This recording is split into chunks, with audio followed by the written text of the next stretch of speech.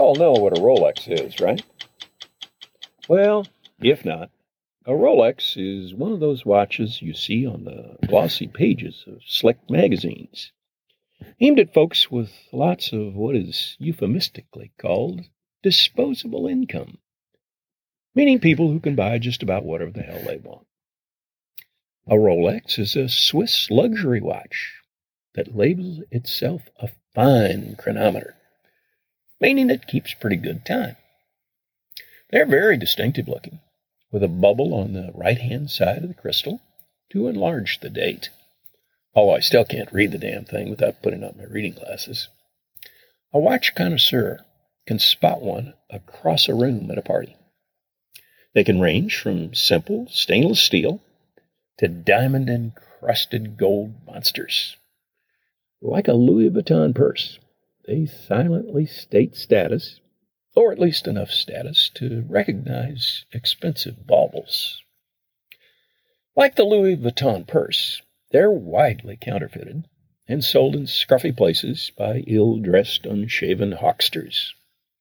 I know this because younger son Alex picked one up in the street market of Nogales, Mexico, years ago.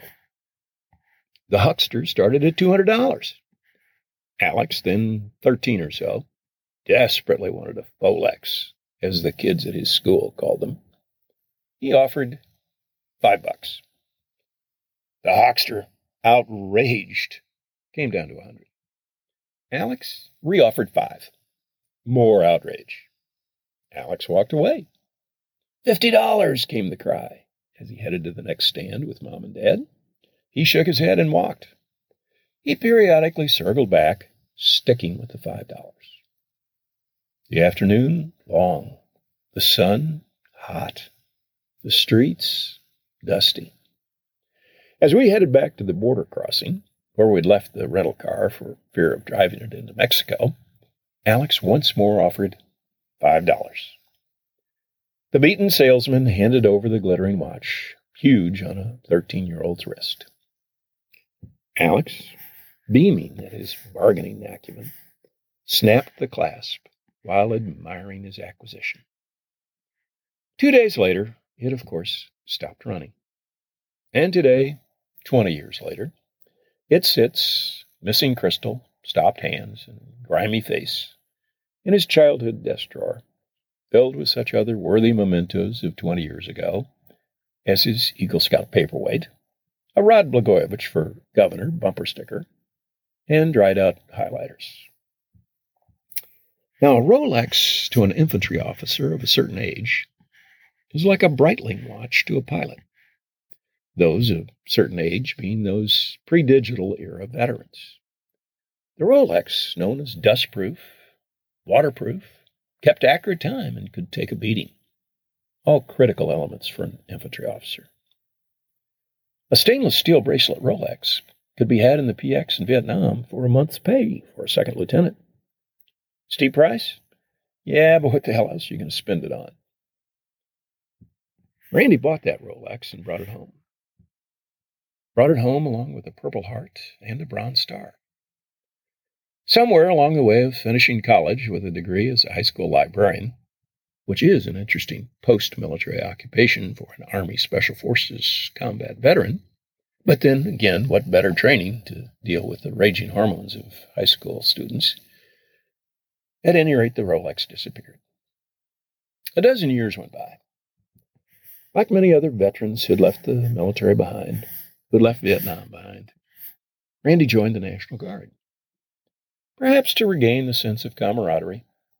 Perhaps to regain the sense of purpose. Perhaps it was just for the weekend drill paycheck.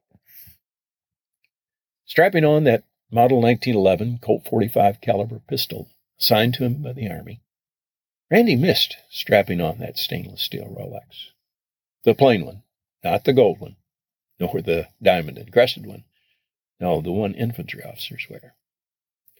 It took months of stashing back that once-a-month check for a weekend's worth of service, and maybe even a couple of those checks for 2 weeks' worth of summer duty, to put the money away to buy that replacement Rolex. Wasn't easy on a high school librarian's salary, especially one with 2 boys and a wife. Randy bought that watch, wore it, wears it. Stainless steel bracelet, a little too big. Bounces up and down the wrist. But that's the way they come. You just shake your wrist to get it back in place. Every Rolex owner knows that little shake. Don't ask me why they don't take it to the jeweler and have a few links taken out, but they don't. Time passes. The Rolex keeps time. The high school librarian, first lieutenant guardsman, becomes a major general and takes command of the Illinois National Guard. That Rolex still slips on his wrist as he shakes hands with Barack Obama. One of those two little boys, when the replacement Rolex appeared on Randy's wrist, now a college graduate and second lieutenant infantry officer in the Army National Guard. Shit happens. Airplanes hijacked. Americans killed. Iraq invaded. Mission accomplished. Mission not so accomplished. Army needs help. Army National Guard units mobilized.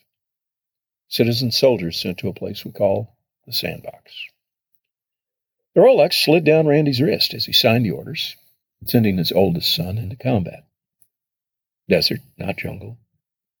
Garmin GPS, not paper topographical map. Email, not airmail. Still hunter and prey. Still sleepless nights and silent prayers from anxious parents. A year later, Zach came out of the sandbox. The charter flight landed at Scott Air Force Base. The 3 charter buses trundled up Interstate 55 to disembark the weary travelers on the summer green Litchfield, Illinois high school football field, the one behind the National Guard Armory. The National Guard Armory, where Randy and I served together as lieutenants 2.5 decades earlier. Flags waved, crowd cheered, mothers and wives wept, soldiers saluted. Joanne, there in her role as Zach's mom, not as the commanding general's wife. Randy? Randy wasn't there. He sent me as the deputy commanding general to greet the returning veterans. His excuse for not being there? Oh, we had other units coming home that day, and he had to greet them. Not sure I believe that. I suspect he didn't want those soldiers to see the tears of relief from the father who sent his son to war. A week later, Randy walked Zach into the last surviving jewelry store in downtown Springfield, Illinois, and bought Zach the stainless steel braceleted Rolex.